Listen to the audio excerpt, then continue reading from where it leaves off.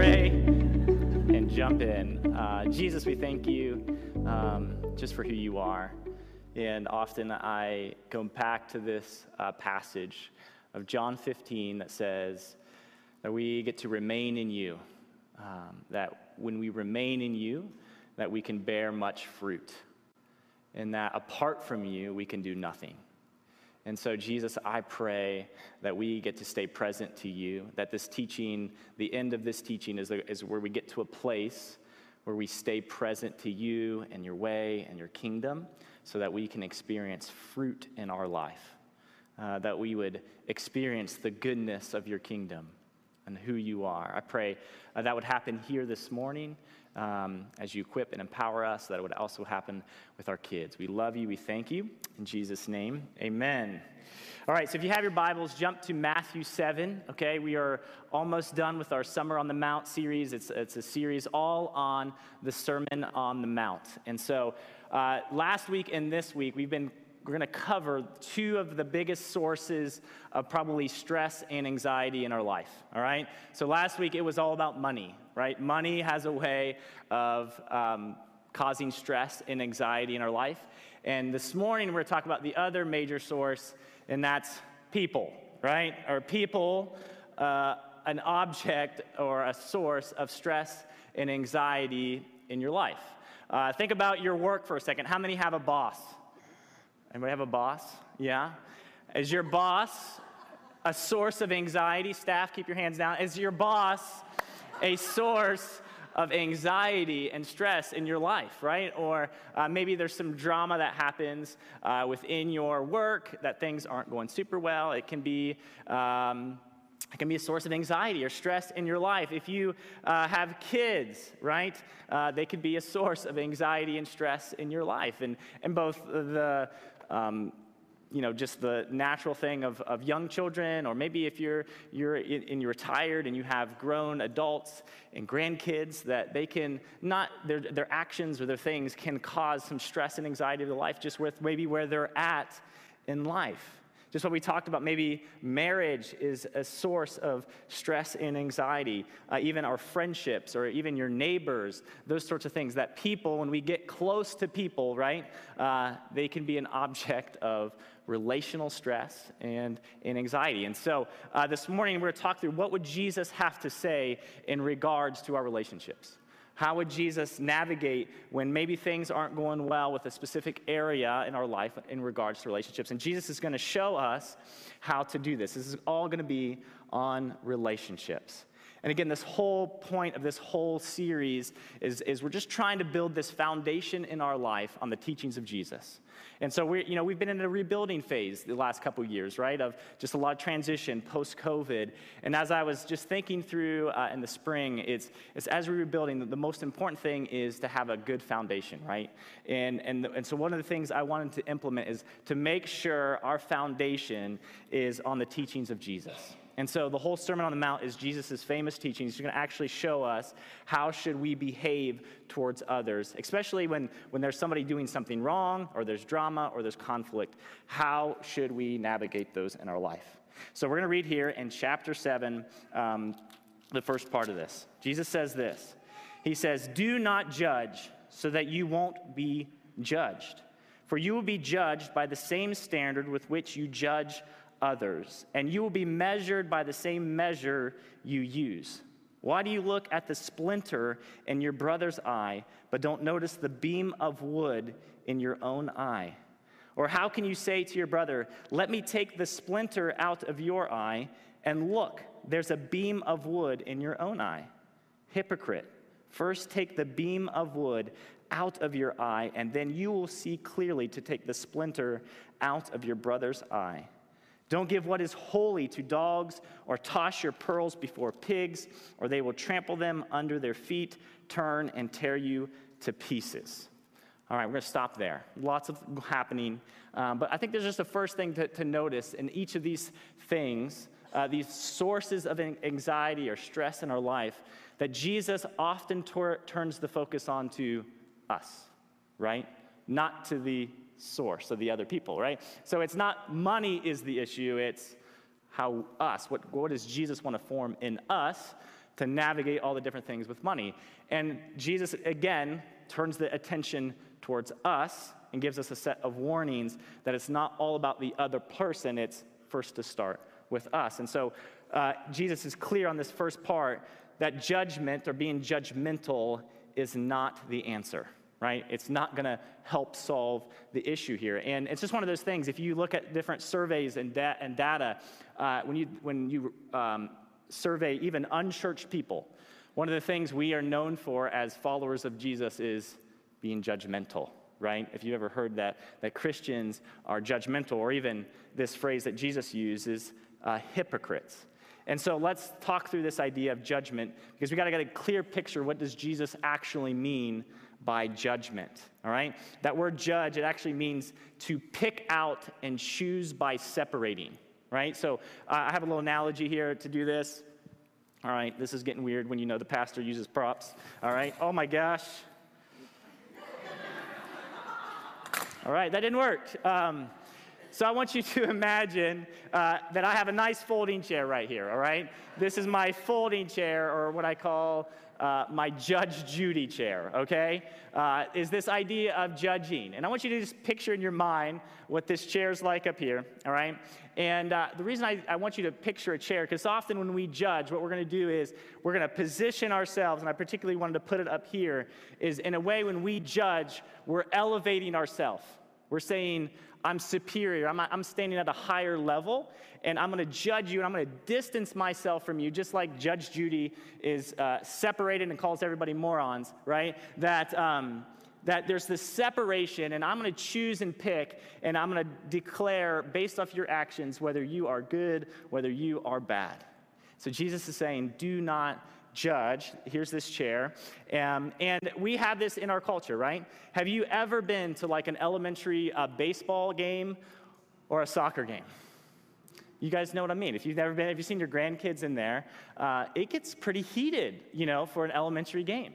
Have you seen some parents, and maybe you've been there, right? We say some things that when we get heated or we get angry, we're not seeing the things we want, we can get up on the chair of judgment. The armchair quarterback, as the phrase goes, and, oh, they just need to do this. Or this coach, he's just an idiot.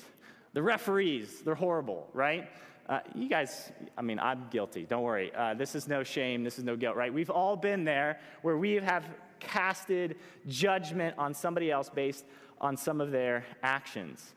I like this phrase, at the core of judgment, it is all about creating both distance and making assumptions that may or may not be true. And what Jesus is saying is he's given a warning. Don't be the armchair quarterback type of person, right? Don't be the fault finder who is negative and maybe destructive towards other people and enjoys actively seeking out failings. Such a person puts the worst possible construction on their motives of others, pours cold water on their schemes, and is ungenerous towards their mistakes, right? And so he's like, that's a type of person. You don't want to eventually get to be the type of person who is consistently judging. And here's what I found too, is if you're in this position, it's easy to try to pull people up with you, right? To try to create this thing of, come up here, let's judge together. It would make me feel better. And Jesus is saying, that is not the way. That's not the way as followers of Jesus for you to experience my kingdom. Again, he's given this warning. This is the warning. I'm going to put it on the screen. We must abandon the deeply rooted practice of condemning and blaming to become the kind of person who does not judge or condemn. As we do so, the power of God's kingdom will be more freely available to bless and guide those around us into his way. And as I was thinking about this chair, right, if we picture this chair, this judgment chair, like who gets to sit in it, right? We would think Jesus would be the one who gets to sit in this chair. He's the true one who could, separate and declare what's good and what's bad. But this is the thing. In John chapter 12, Jesus says this: if anybody hears my words and doesn't keep them, I do not judge them. For I did not come to judge the world, but to save the world. The one who rejects me and doesn't receive my sayings has this as his judge. The word I've spoken will judge him on the last day. So even Jesus says, I'm not going to get in that chair. Because again, judgment is about distance, creating distance and making assumptions. And Jesus' point was, I didn't come to judge or condemn the world. I came to rescue. I came to draw near, right? And so this is what Jesus is saying. And so he uses this analogy. I'm going to read it again. Right? So why do you look at the splinter in your brother's eye, but don't notice the beam of wood in your own eye? Or how can you say to your brother, let me take the splinter out of your eye, and look, there's a beam of wood in your own eye? Hypocrite, first take the beam of wood out of your eye, and then you will see clearly to take the splinter out of your brother's eye. So I have a 2x4 up here, right? So Jesus is like somewhat of a stand-up comedian here, right? He's using this analogy of like, hey, dude, you have a board in your eye, right? Just look how dumb this looks, right? I mean, this is what Jesus is saying. He uses these ways of teaching, and what's the board, right? And a lot of different commentaries will say different things, but Jesus is saying, by sitting in this chair of judgment, that's the board. You guys follow me? This is the board. If you're sitting in this chair of judgment and condemning others and blaming others, you have the board in your eye. And you need to take it out. And then now, because you've created distance, now you can actually draw near and get close to people. And you can actually be helpful in these drama situations, and these things that are causing sources of anxiety and stress. Have you ever had this? My wife, every once in a while, probably gets something in her eye. What do you have to do in order to get something out of somebody's eye? You got to get close to them, right? You got to get close to where you can see, because that's part of the frustrating things about having something in your eyes. You can't see where it's at, right? And so if I try to do that with a board sticking out of my eye, I can't draw near. And so Jesus is saying, in order to be near, you got to get off of the judgment seat. So again, condemnation or judgment is the board in our eye, and Jesus is asking to take it out. I want to talk about this phrase real quick, because as you probably read it, or as you heard me read it, you're like, that just doesn't make any sense. So I'm going to address this idea. Don't give what is holy to dogs, or toss your pearls before pigs, or they will trample them under your feet, turn and tear you to pieces. Did Jesus have like a squirrel moment? Like, hey, there's dogs, pigs? What does he mean? Jesus' point is all about being helpful, right? Because in these instances where there's stress, there's conflict, we're not called to just, again, stay back, but we're called to be involved, to bring restoration in the midst of this. And so he's talking about not worthiness of people, not seeing other people as pigs or dogs, but what is truly helpful. And if you think about dogs and you think about pigs, and even in that ancient world, like dogs is not what you think of now, like these little lap dogs that this is not what dogs were like then. But dogs and pigs, they desire one thing: food, right? All they want is food. And so what Jesus is saying, giving them holy things or giving them pearls, those aren't helpful. Right? Those aren't helpful things in the midst of this. And there's this idea, if we're in this judgment seat, often we want to try to manage and control people, and we do that sometimes by pushing things on them that they're not ready to receive. Dallas Willard says this: frankly, our pearls often are offered with a certain superiority of bearing that keeps us from paying attention to those who are trying to help. We have solutions. That should be enough, shouldn't it? And very quickly, some contempt, impatience, and anger, and then even condemnation slips into our offer. So again, it's just this misguided practice of just trying to push these things on people, try to push these things, which in themselves are valuable, but sometimes we have to think where people are. Are they really ready to receive those things? So again, Jesus is emphasizing for the drama and the stress in our life, he's going to have us focus inward. And then what's really going to be helpful? The chair of condemnation is not going to be helpful. Then he wants us to offer us a different seat. We're going to continue in verse 7 here. He says this: ask and it will be given to you. Seek and you will find. Knock and the door will be opened to you. For everyone who asks receives, and the one who seeks finds. And to the one who knocks, the door will be opened. Who among you, if his son asks him for bread, will give him a stone? Or if he asks for a fish, will give him a snake? If you then, who are evil, know how to give good gifts to your children, how much more will your Father in heaven give good things to those who ask him? Therefore, whatever you want others to do for you, do also the same for them, for this is the law and the prophets. All right, so we're going to talk through then just another way of how can we deal with the anxiety and stress that come from people.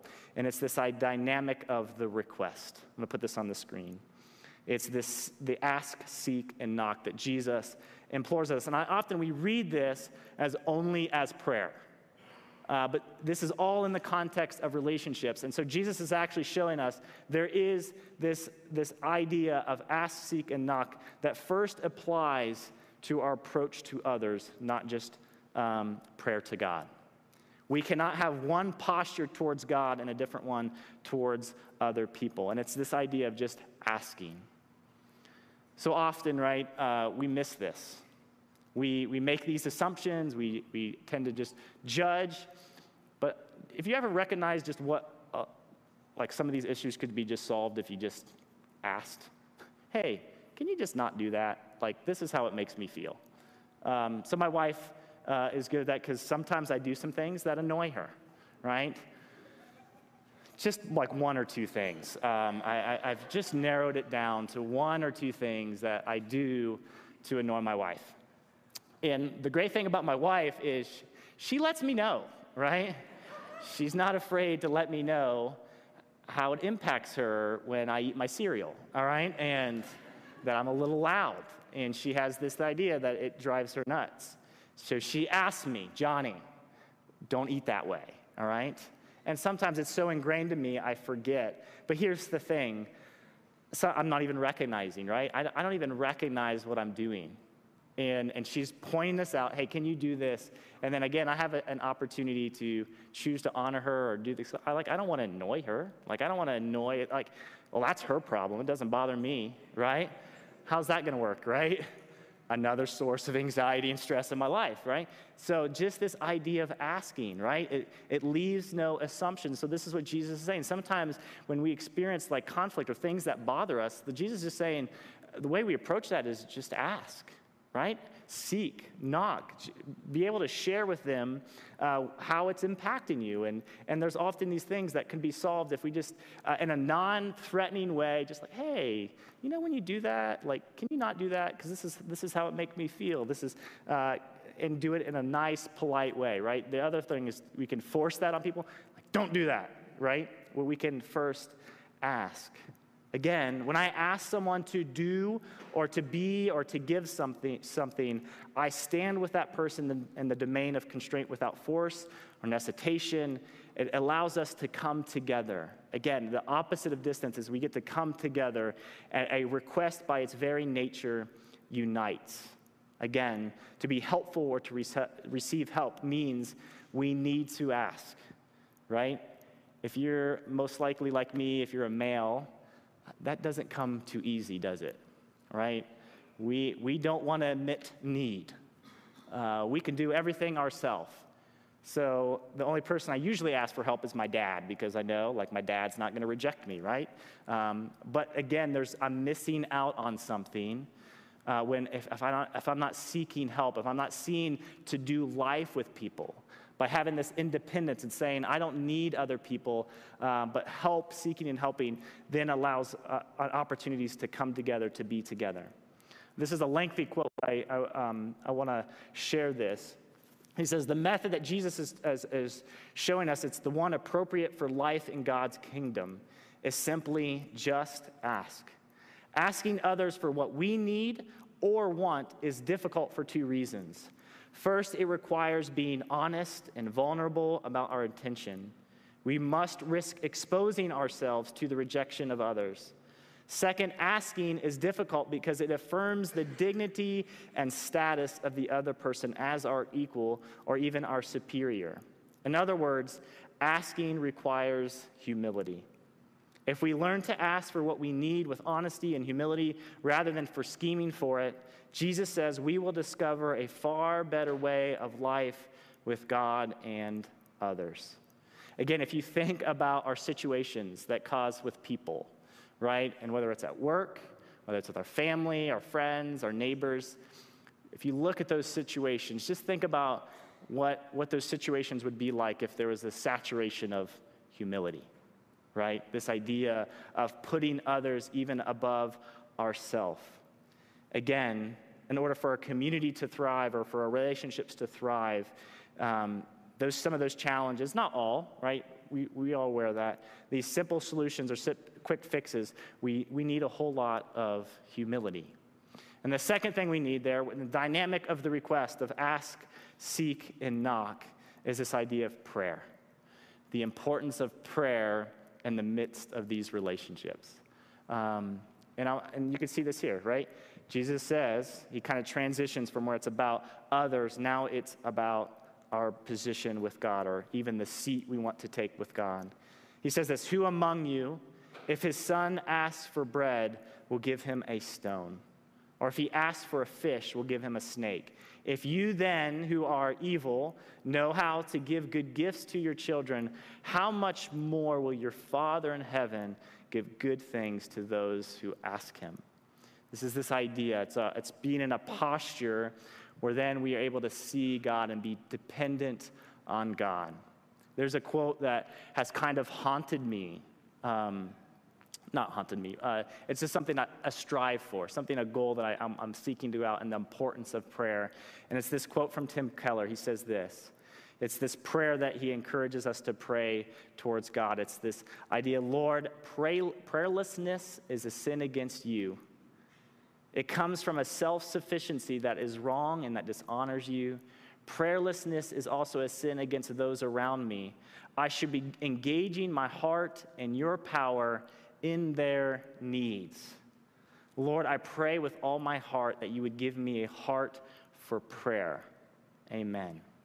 Right? You just think about the source of power, the source of change that could come from the dynamics of how people cause stress and anxiety in life. We miss out on the power of prayer to change things in these relationships, don't we? For our kids, for our marriages, for whatever community we belong into, even in this church, we can miss out on this idea of just taking time to pray, to ask God, you know what we need. We're going to seek you as our source. And so often and I'll admit, we can get away from just trying to do our own things that we think's best and missing out on what God has for us. And there's one last point Jesus wants to drive on, all right? And this is probably one of the most well-known phrases of all of Jesus' teaching. Your mother probably told it to you multiple times, right? And it's both believers and unbelievers. They know this phrase. You guys know what it is, right? Whatever you want others to do for you, do also the same for them. For this is the law and the prophets. So Jesus kind of sums up the law and the prophets. Again, law and prophets just means the Old Testament. This would have been the Bible of Jesus' day. You could sum up the whole thing. In one sense, he does it to love God and to love your neighbor as yourself. In this instance, it's similar in this idea, on this loving your others. This is how we do it. Whatever you want others to do for you, do also the same for them. There's 3 different rules I heard about. There's the wooden rule, right? We often use that phrase. That phrase is called the golden rule. But there's the wooden rule, right? Do to others what they do to you. If you have kids, you see the wooden rule all the time. Like, why did you punch her? Well, she punched me first, right? It's this retaliation. But this is kind of the vicious cycle of humanity, aren't we? It's, if you do something to me, I'm going to retaliate. I'm going to do it to you. And again, this is actually one of the lowest forms of maturity. We get to graduate from this idea of wooden rule to now a silver rule, which is don't do to others what you don't want to do to you. So in Buddhism, they say, it's just this phrase, don't do harm, right? And there's just a lot of ancient, Confucius and all different things that's representing this idea of just don't do harm. And if you look at Eastern cultures, right, this is a very high value. Just don't do harm. But that doesn't answer sometimes when we have masses of injustice or poverty, right? It's just this idea, well, don't do harm. There must be another cause of that. And so Jesus graduates it to even further, what we call the golden rule, right? Is actually doing something to others that we would want them to do. It actually has something to do with alleviating suffering. Again, the wooden rule, the silver rule, it doesn't get you far enough. It then goes to about truly loving people, putting other people's happiness and benefit even above your own. It's seeking the flourishing of all through self-sacrificial love. If you think about our context and all the different things that cause us stress and all these different relationships we have, I just want you to think for a moment how that would change if both parties or multiple parties had this mindset to live by of do to others what you'd want them to do to you. How would that change? How would that change the dynamic of that relationship? And so that's the chair that I ultimately want us to get into. Is we're not just thinking about a chair that we get to sit in and judge others, but we get to sit at the chair, and I love this analogy, your heavenly Father. We are a child, a son and daughter of God, and we get to look around and see these are our brothers and these are our sisters, and then you get to just do this practice of imagining yourself in their chair, and what would I want if I was them? There's a book I'm reading, this story, and again, it's somewhat of an extreme story, but I think it sets this really into place. It's this book called Managing Leadership Anxiety, which needed very much so in these 7 to 8 months, by Steve Cuss. And he's sharing this story where he's a chaplain residency at a hospital. And so he gets a call, and here it's a mother who was in a car accident, and she had 3 young kids in her car. And in this situation, she didn't buckle the kids in. And the kids were ejected from the car and were in serious condition. And so part of his job was to go and be with the people who are waiting. And so this mom is waiting in the emergency room. And the guy he shares, his first thing is he has this high value that he was grown up on as buckling your seatbelt. Like, this is just what you do. And so he just shares, I'm just angry at this mom. Because how could you not buckle your kids in, right? And so he's doing this judgment thing. And so they're kind of waiting in the waiting room, and then the TV's on, and so they're showing the news, and the news actually does a story on this mom and what happened as she's sitting in the emergency room. And she is watching this take place, where the newscasters are sharing about this story about a mom who didn't buckle in the kids were ejected in serious condition. And then, this is not a bad thing, the news then just goes into seatbelt safety and how important it is to make sure our kids are buckled in properly. And he shares this story because as he's sitting next to her, everybody in the ER had heard what had happened, and they all just looked at this lady, at this mom. And he said, in that moment, he's like, I even felt judgment for me because I was standing next to her. And what he said in that moment was, I began to picture myself in that chair of what would I want in that moment. And he began thinking through, as a follower of Jesus, to do this idea, what does this woman need? And experiencing so much judgment, so much wrongdoing, and shame, he just said, I began to know that I more than anything, she just wanted somebody to stand beside her. And I think that just thinks through, it's a pretty extreme example. You could easily give judgment on her of but he said, as followers of Jesus, we are called to then picture ourselves in other people's chairs and then asking, what would I want? No matter the situation, what would I want? And I think at the core, if you really ask, what do people really want, right? I think people, as I just began thinking of this, don't you just want people to be with you, to come alongside of you, to not be alone, to have people who are for you, who support you, who encourage you, people who see the best in us, not the worst. I think we can boil it down to really simple things when we picture people and picture what they would want, because I think all of those things are things we want, don't we? We want those things in our life. And so the way we do that is we picture people in those seats and then ask, okay, what can I do about it? So that's your homework, I guess, for this week. The way we apply this to our life is I want you to actually take time this week. Just set apart a day. If you do this normally every morning, maybe you don't normally have this custom to spend some time praying, but I want you to pick one or two, whether it's difficult people, difficult situations, right? And I want you to spend time praying and asking God in the midst of those situations. Like, God, what do you want? And even asking God what you want to happen in that situation. And then getting to a place, then I want you to picture yourself in that person's chair and say, if I were blank, what would I want today? If I was Susie, what would Susie want today? If you're Susie, what do you want? No, I'm just kidding.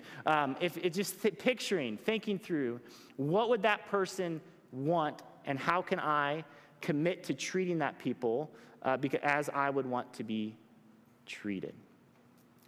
I'm going to just close here because I want us to picture through this. Jesus, again, shows us a different way of how to interact and deal with conflict. And again, the focus is on us. And here's the deal. As I was praying about this and how do I wrap it up, if I had a chair up here, it'd be really great. But I just felt like Jesus is saying, I'm inviting you, what chair do you want to sit at? Because ultimately, what chair you sit at is who you will become. So if you want to, we all find this chair nice, especially after the Buckeyes lose, because we get to tell, Ryan Day all the things he did wrong, right? And it's easy to keep distance from mess, isn't it? When people come together, inevitably, we're all not perfect, and so it's easy to sit at a chair and to keep that distance. But I thought Jesus, too, is offering us another chair at his table where we get to experience him as our Heavenly Father who knows all that we need, that has great things for us. And we get to picture him as our Heavenly Father that we can ask and live a life where we get to ask him, and then we get to see people differently as our brothers and sisters. Yeah, ultimately, so for some of you, you've never seen yourself at that table. You've never seen yourself at the table that God's inviting you. You're saying, Johnny, I don't belong at that table. You don't know what I've done.